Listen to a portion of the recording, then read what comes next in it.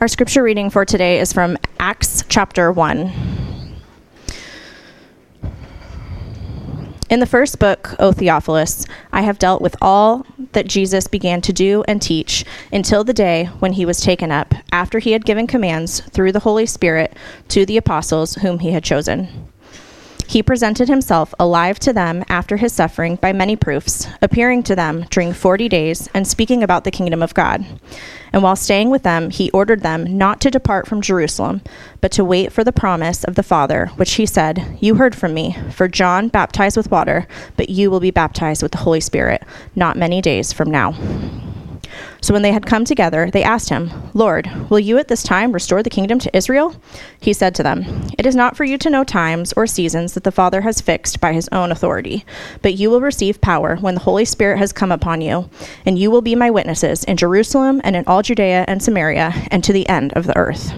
And when he had said these things, as they were looking on, he was lifted up, and a cloud took him out of their sight. And while they were gazing into heaven as he went, behold, two men stood by them in white robes and said, "Men of Galilee, why do you stand looking into heaven? This Jesus, who was taken up from you into heaven, will come in the same way as you saw him go into heaven."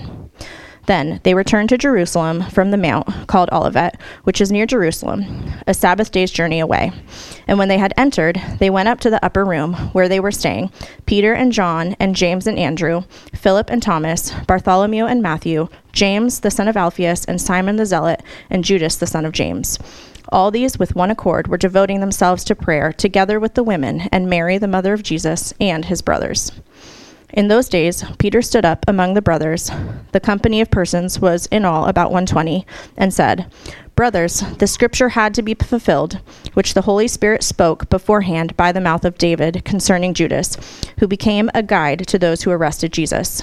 For he was numbered among us and was allotted his share in this ministry. Now this man acquired a field with the reward of his wickedness. And falling headlong, he burst open in the middle, and all his bowels gushed out. And it became known to all the inhabitants of Jerusalem, so that the field was called in their own language Al-Qadamah, that is, the field of blood. For it is written in the book of Psalms, 'May his camp become desolate, and let there be no one to dwell in it. Let another take his office.' So one of the men who have accompanied us during all the time that the Lord Jesus went in and out among us, beginning from the baptism of John until the day when he was taken up from us, one of these men must become with us a witness to his resurrection." And they put forward two, Joseph, called Barsabas, who was also called Justus, and Matthias. And they prayed and said, "You, Lord, who know the hearts of all, show which one of these two you have chosen to take the place in this ministry and apostleship from which Judas turned aside to go to his own place." And they cast lots for them, and the lot fell on Matthias, and he was numbered with the 11 apostles. This is God's word.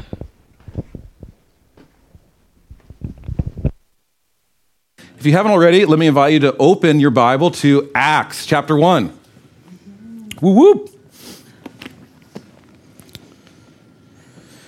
Last week, Nathan informed me that the next time that we'll be able to gather, Christmas Day on Sunday and New Year's Day on Sunday, is going to be, because of the leap years, 11 years from now.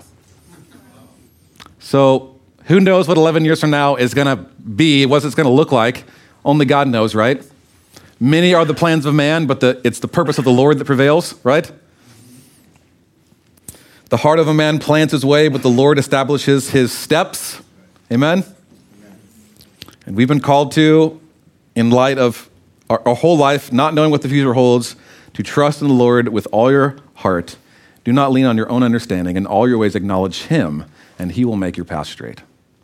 So as we start a new year, with the new year for our church, a new year for you, I pray that this year would be a new year of growing deeper in trust and faith in Jesus. Amen? That we would grow in dependence upon him.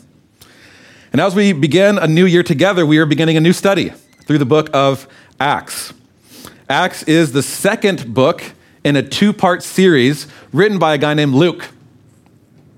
And I am holding back what my dad would always say in our family devotions when he would read Luke. Anytime he came across the word Luke, he would say it in his Darth Vader voice. Luke. Just like that. He couldn't say Luke without saying it like that.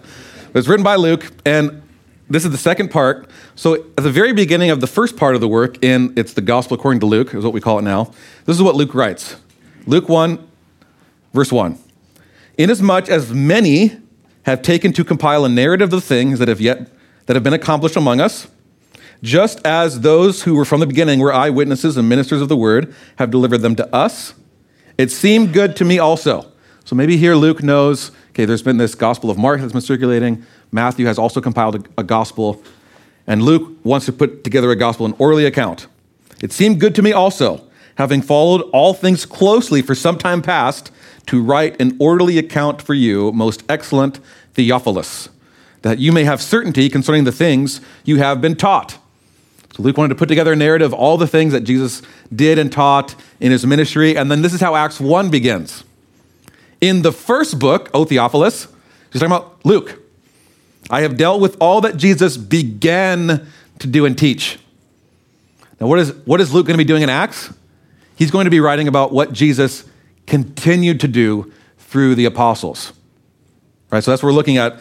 Jesus, the acts of Jesus and the Spirit. Luke didn't title his work the title for Acts, what throughout church tradition, it's kind of been called Acts of the Apostles.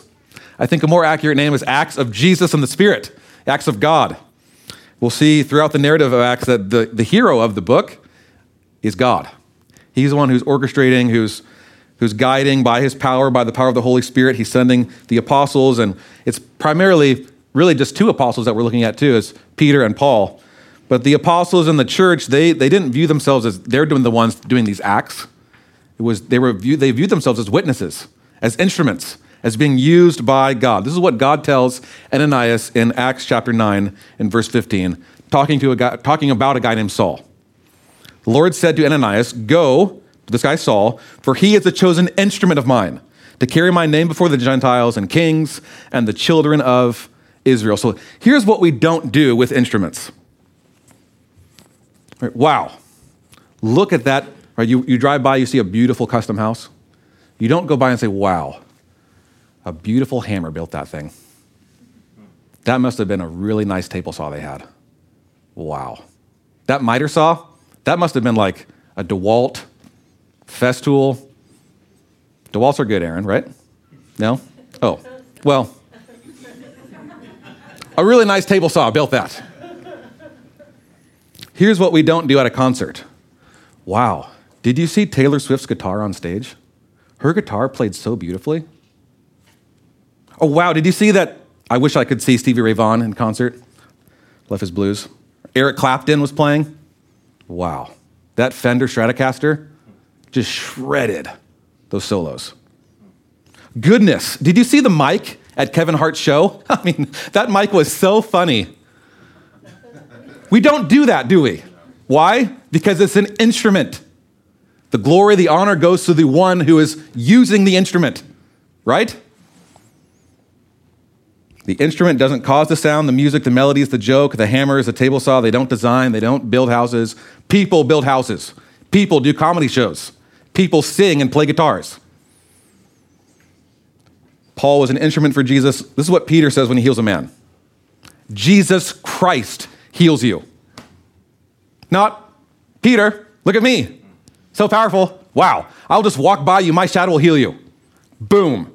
You know what? I'm going to start a TV program. And if you just send money to this number, then I promise that I will send some healings your way. No. Jesus Christ heals you. Luke records in Act 19:11, and God was doing extraordinary miracles by the hands of Paul. Right? Paul's an instrument.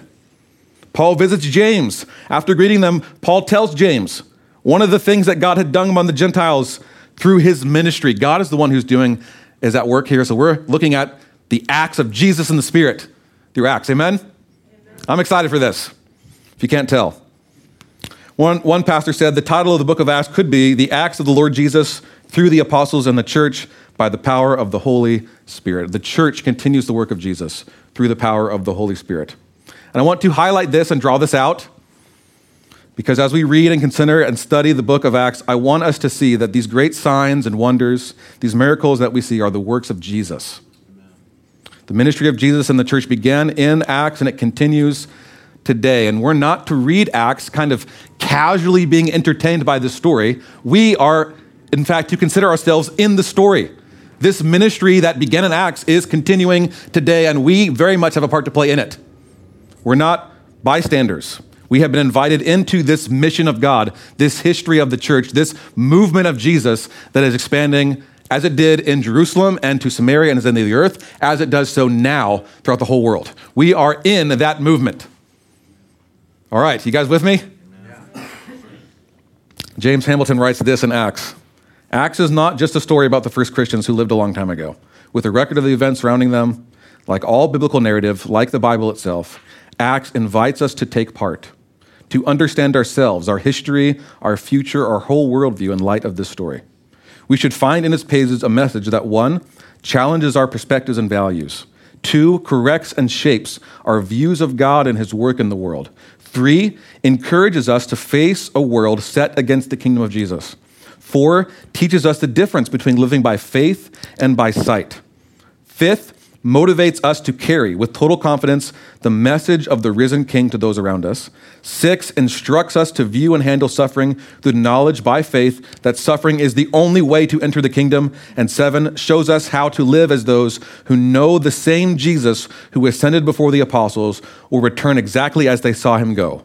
We all, after all, are living in an era that began with Acts, the era of the Spirit, in which we await for the return of the Lord to bring this part of the story to an end and begin a new world without end.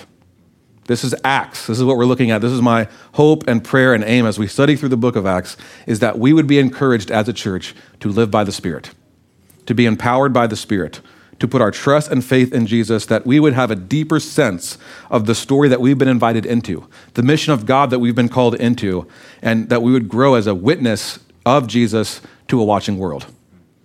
Not necessarily that we'd have the same kind of miracles, wonders, we'd go and start churches, we'd raise the dead, as if the purpose of Acts is to do that, but that we seek to grow in understanding and believing and trusting in the same Jesus who does these kind of miracles. Amen? So, we are studying this morning, Acts 1, a passage that is kind of the calm before the storm, if you will. It's a passage of Jesus giving a promise. The apostles are preparing and they're appointing a new apostle. So Jesus comes and he prepares his disciples for the promised Holy Spirit. When the Holy Spirit comes in Acts 2, next chapter, next week, boom, things start happening. And the story picks up really quick, and the Jesus movement just explodes throughout the Roman world and Roman Empire. And Luke writes that when Jesus presented himself to the apostles, after that he'd chosen, he appeared to them during 40 days, and he was speaking to them about the kingdom of God. And at the end of the gospel according to Luke, we're told that 2 guys that Jesus appears to on the road to Emmaus, Jesus says this, or Jesus did this, and Luke records it. Luke 24:27.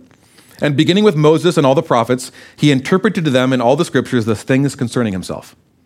So Jesus is starting to teach his apostles, his disciples, the scriptures about himself and interpreting them in light of him. That's what he does. Continues in Luke 24:44 through 49. And he said to them, "These are my words that I spoke to you while I was still with you, that everything written about me in the law and the prophets and the Psalms must be fulfilled." Then, look at this. He opened their minds to understand the scriptures and said to them, "Thus it is written that the Christ should suffer and on the 3rd day rise from the dead, and that repentance for the forgiveness of sins should be proclaimed in his name among all the nations, beginning from Jerusalem. You are witnesses of these things, and behold, I am sending the promise of my Father upon you, but stay in the city until you are clothed with power from on high."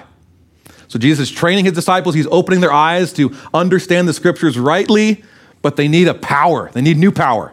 And Jesus is saying, hey, stay in Jerusalem, wait until you're clothed with power. That's how Luke ends and Acts picks up kind of along those same lines in Acts 1.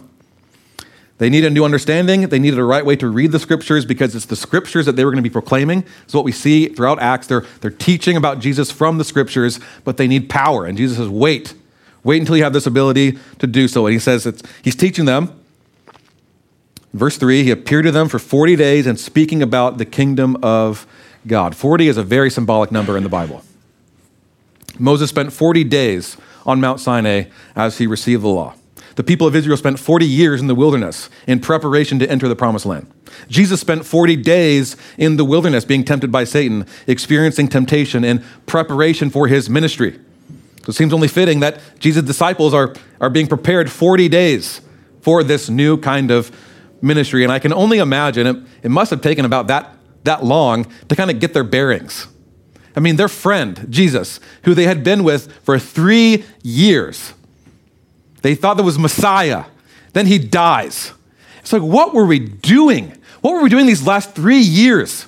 We thought this guy was the Messiah, and he's dead? It's like they're hopeless. And then 3 days later, he rises from the dead, and he's with them, and they're touching him. Can you imagine how disorienting that would be? I've never seen someone rise from the dead. That's not usually what happens.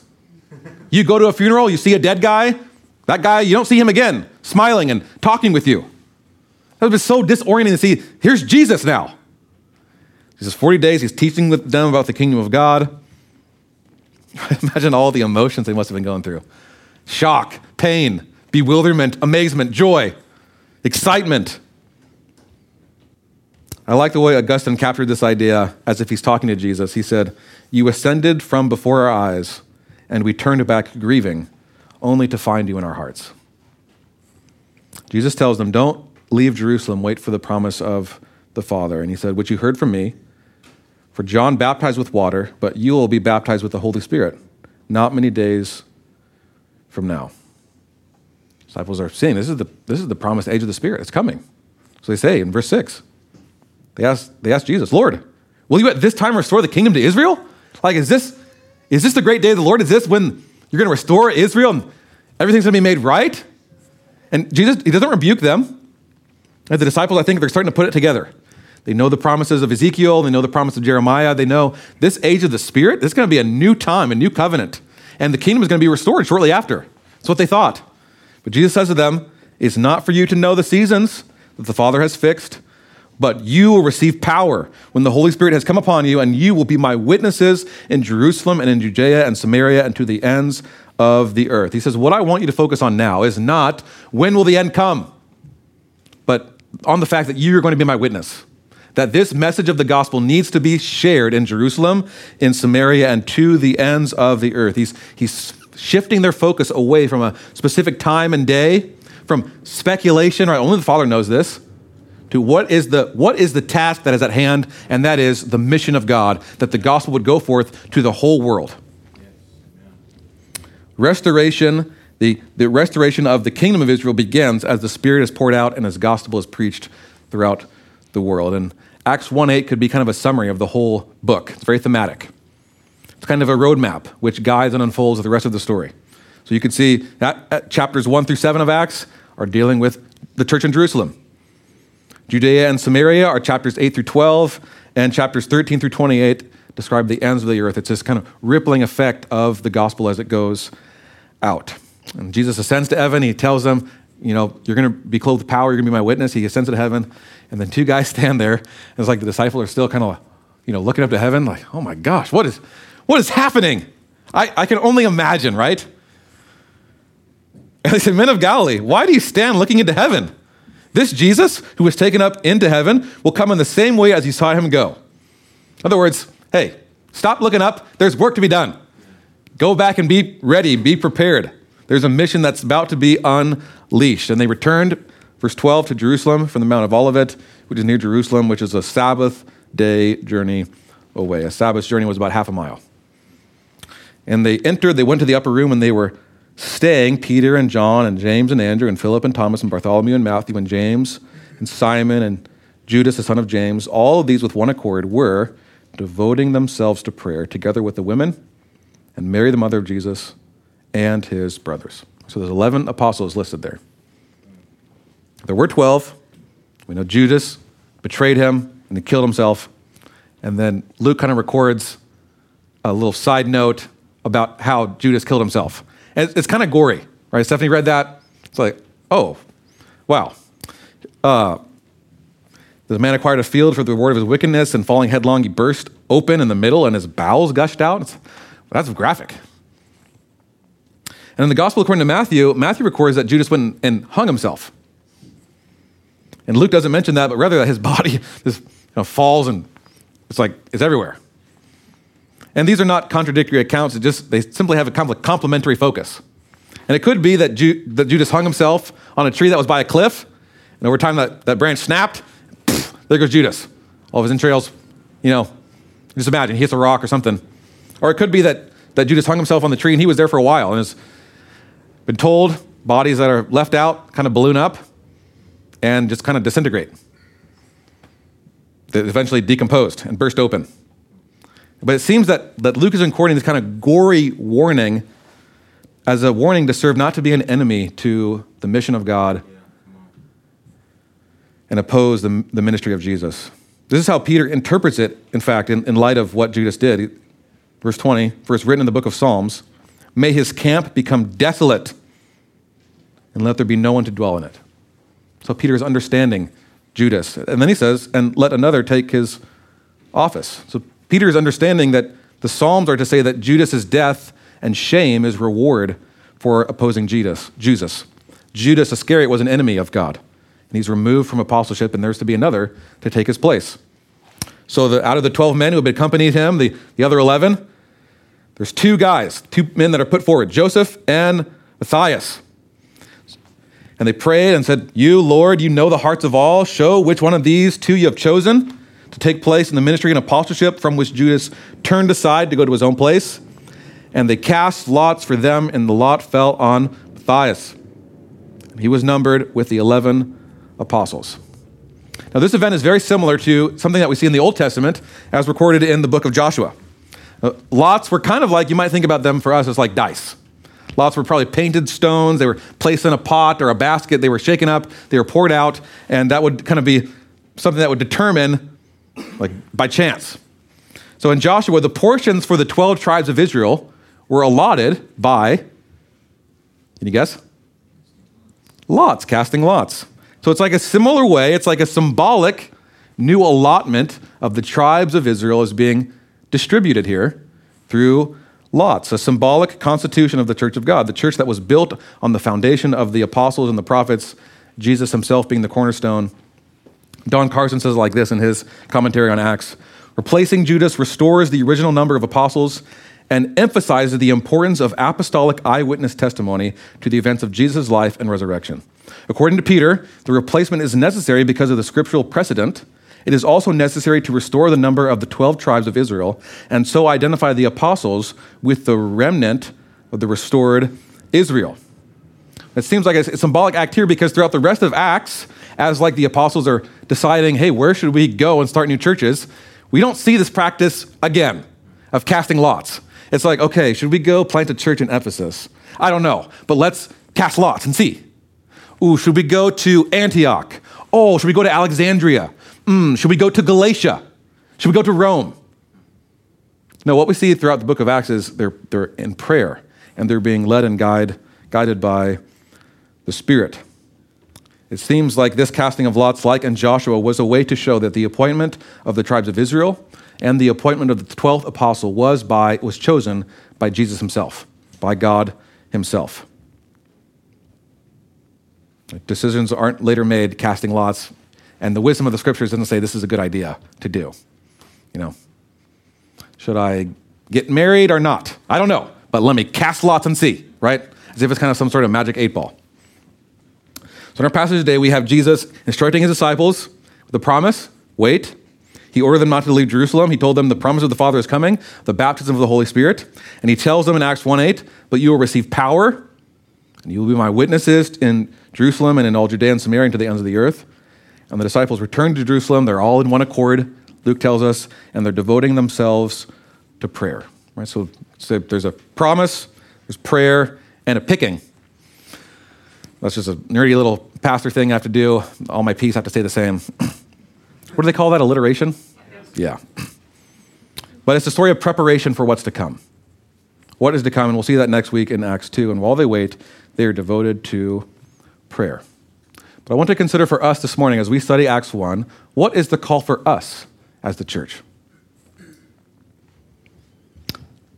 It's not to wait for the Spirit to come. It's not to appoint more apostles, I don't think. But the call remains for the church to be a witness of Jesus to the ends of the earth. The reason that the Christian faith has been passed down over the centuries, it spread from Jerusalem to Samaria, to Judea, to the ends of the earth, is because the apostles took the gospel to the nations. They went out, they started churches. I have a diagram here up on the screen, which shows a kind of based on missionary tradition, where the apostles ended up. This is taken from a map from a book called Jerusalem to Iranjaya. And there's some in kind of ancient church history where we have historians placed certain apostles in certain areas. But Eusebius placed Thomas in Parthia. It's modern-day Iran. Mark is said to have founded the church in Alexandria. It's in Egypt. Matthew is said to go to the Persian Gulf. Andrew was to the region of Scythia, which is modern-day Ukraine and Russia and Kazakhstan. John went to Ephesus, which would be Turkey today.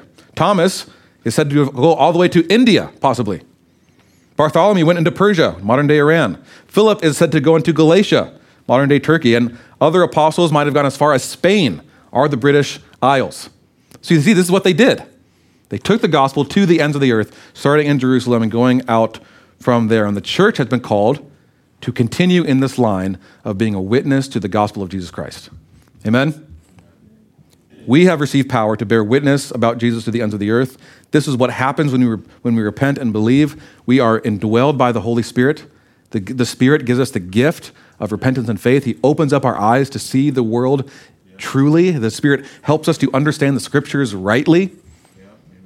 The Spirit helps us to obey Jesus, actually to have a heart that wants to, because before the Spirit, we did not have that heart. We needed the Spirit. And there's still work to do in obeying this command of Jesus to be his witness to the ends of the earth. According to the Joshua Project, there's about 7.9 billion people on the earth. And 3.37 billion people live in they called unreached people groups.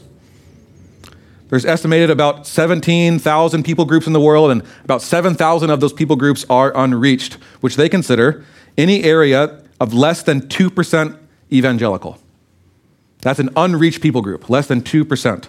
An unreached or least reached people group is a people group where there is no indigenous community of believing Christians with adequate numbers and resources to evangelize this people group with outside assistance. So there's all kinds of mission agencies that have been started to assist in taking the gospel where it's unreached. People that have never heard about Jesus, they don't have the scriptures in their language, right? Like the International Mission Board, Frontiers, Pioneers, Ethnos 360. These organizations send missionaries throughout the world. And I pray, Lord willing, as our church grows, as we continue to pray that God would, by his grace, send missionaries out from our church around the world. Amen? Would we be a sending church? In the meantime, as we pray, there's a mission field here. Seattle is not unreached in that sense it's under 2% Christian, but it is, I would say, underreached. This is the great mission field in the greater Seattle area in South County.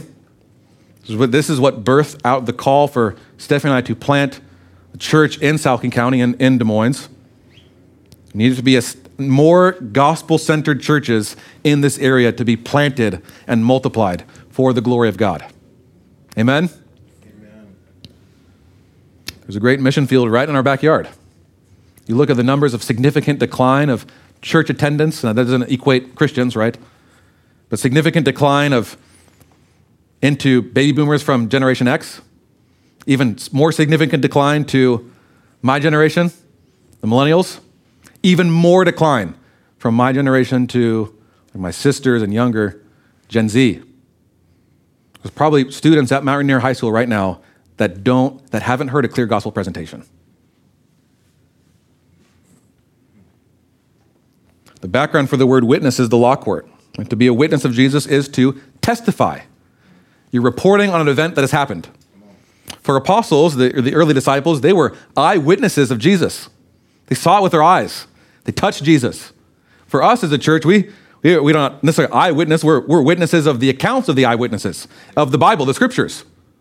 We testify about what God has done and what he's preserved and recorded in the scriptures and the gospel.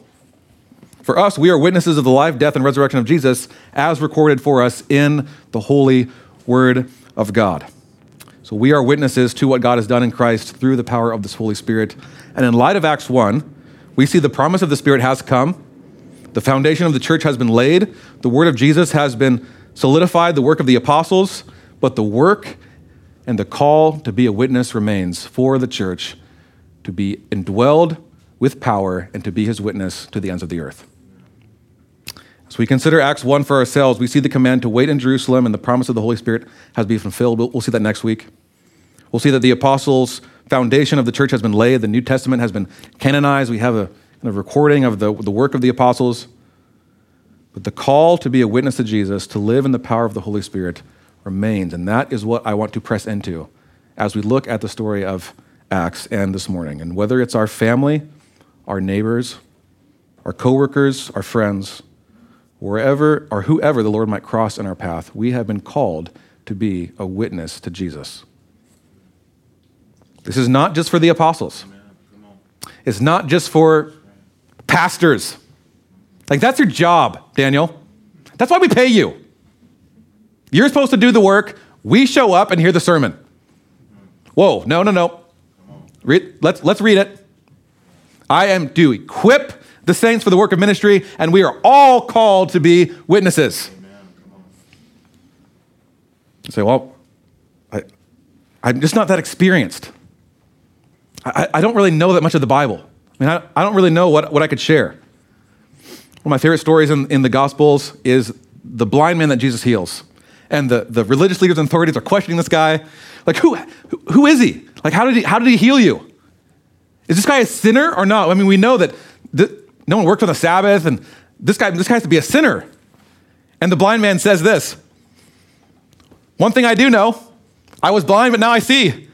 It's like, I don't really know that much about how he healed me or who he is, but I do know what I was, and now I see.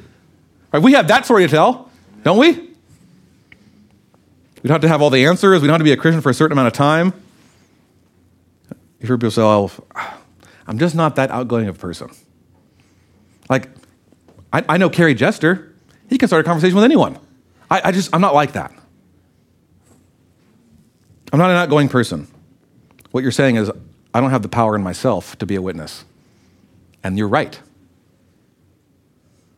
We need to lean and guide and trust in the Holy Spirit. He has empowered us to be his witness. We have a responsibility to share the gospel, and the gospel is news that must be proclaimed. You guys ever heard the phrase that is apparently attributed to St. Francis of Assisi? Preach the gospel at all times, and if necessary, use words. That's like one of the worst expressions ever. The gospel is news. It has to be proclaimed and told. Like, you can demonstrate the power of the gospel through your life, but at all times, the gospel must be proclaimed with words. That's what preaching means. Here's what witnesses don't do, right? The judge calls you to be a witness. Maybe you've seen some sort of crime, and you're called up to testify. And the judge asks you, you promise to tell the truth, the whole truth, and nothing but the truth. Yeah. So, well, testify. You are a witness of this. What happened? And you say, well, Your Honor, I believe that if you just followed me around, if you just saw my life, you could deduce from my life what the truth is. You know what the judge would say? Nope. Can we get actually a witness in here who can tell me something? A witness means to tell the truth, right? That's what a witness is. Sometimes I think we can skirt our responsibility to share with our words because we think, oh, my life is a demonstration of the gospel. And that's it. That's all I need to do. It's relational. Will Metzger, in his book, Tell the Truth, writes this: clearly the way we live is a primary aspect of our witness, yet our life is to be coupled with telling God's truth. People need to be told who makes our lives different. They need to be told. Our lives then will illuminate the truth that we express to non-believers. The gospel must be proclaimed with our words. I pray as we study Acts that God would give us boldness, if this is not a regular practice in our life, to make that a regular practice in our life. One of the best ways I've seen to start gospel conversations is simply to ask questions.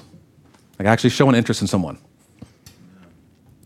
At restaurants, we can ask, hey, my friend and I, or my wife and I, we usually pray before our meal. Is there anything we can pray for you about? And just see what happens. Some people say, oh, nope. Oh, you're spiritual. No, thanks. Like, you must be a religious guy. And I love what Kerry Jester says. If you're going to offer to pray or you're going to pray at your restaurant, make sure you leave a good tip.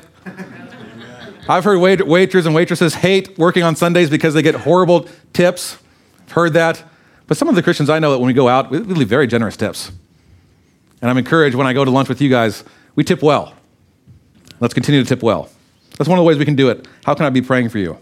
Or taking time over the weekend, we might mention we went to church. We could ask, do you have any church background or experience? Hey, what do you think about Jesus? Very non-threatening question. And you can gauge how they answer that. Maybe next steps in the conversation. There's lots of tools and resources out there. There's lots of books on how to share the gospel. But I think the main reason that we don't is because we don't want to. Because our hearts are not aligned with Jesus' heart. Our hearts are not filled with the same compassion that Jesus has as he looks upon the world and weeps at the brokenness and the sin that affects their life. We talk about what we love. We know this. And the more our lives are gripped with the gospel of grace and his sheer grace alone, the more that we are like overwhelmed, we experience the grace of God in our life, it naturally overflows in our life. The Almighty God, the creator of the universe, out of his great love for you, sent his son. That in the gospel, you're confronted with the fact that you're super sinful. I mean, you're far more sinful and flawed than you ever would like to admit. But in Jesus, you're far more loved and accepted than you could ever imagine. That's the good news of the gospel. The apostles, the early church, were witnesses of this truth. They needed power. And you know what they prayed for often throughout Acts?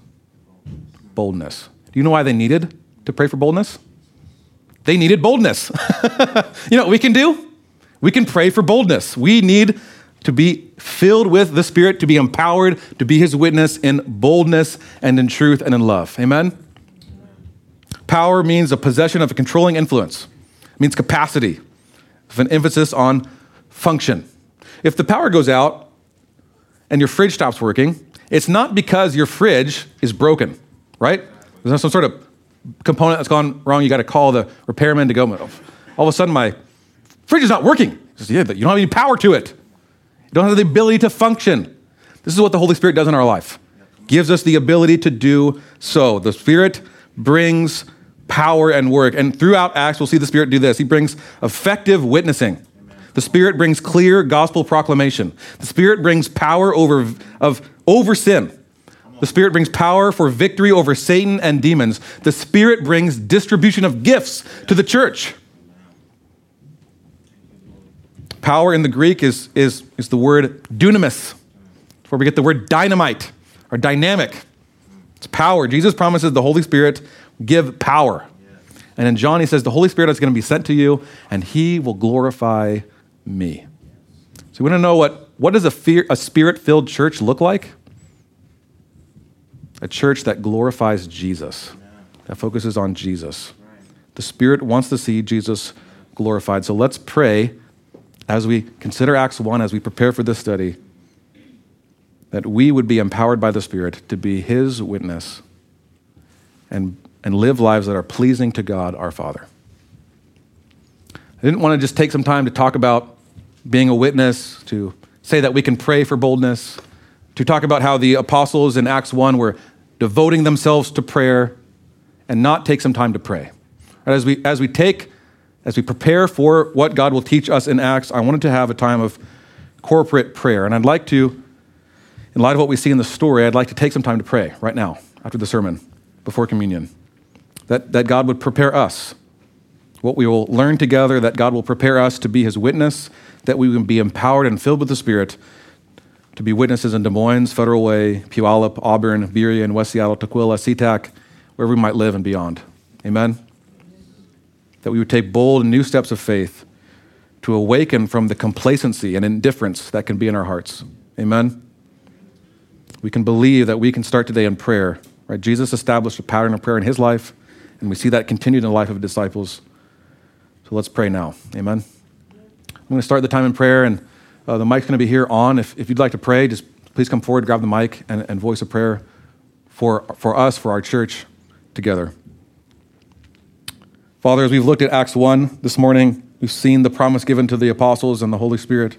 We've seen the call to be a witness in Jerusalem and Samaria to the ends of the earth.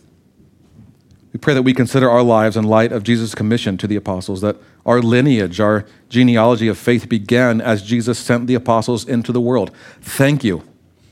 Thank you that there were men and women who are faithful to the call you've given them in their life. That we are in that lineage of faith. Lord, thank you for the parents and grandparents and friends and random strangers and pastors who have shared the gospel with us, that we have responded in faith and trusted in Jesus. Lord, would you bring people across our path? Would you give us a sensitivity to the Spirit, to be witnesses, to ask good questions, to be interested in others? Father, I pray as we read Acts that we're reading not simply as a spectator, not just reading about great miracles and sermons and ministry that God did in the early church, how the church grew, how the word of God spread through the Roman Empire, but we're reading a story in which we can take part. We can live out and continue in the story, the mission of Jesus. What does it mean to be a witness of Jesus in the world? So, Father, forgive us for the ways in which our words and deeds don't please you. Forgive us for the ways in which we have been so wrapped up in ourselves, we can't even look out and see others. Forgive us for the ways that we don't bring honor to you. We've lived our lives as if functionally the Lord that we're trying to please is ourself. Help us to fear you above all else. Not fear rejection or being looked differently because we might be a little more vocal about our faith. I pray that you'd give us boldness, that you'd help our church and the members of it to be instruments, vehicles for the person and work of Jesus. Father, would you increase our faith, we pray. In Jesus' name.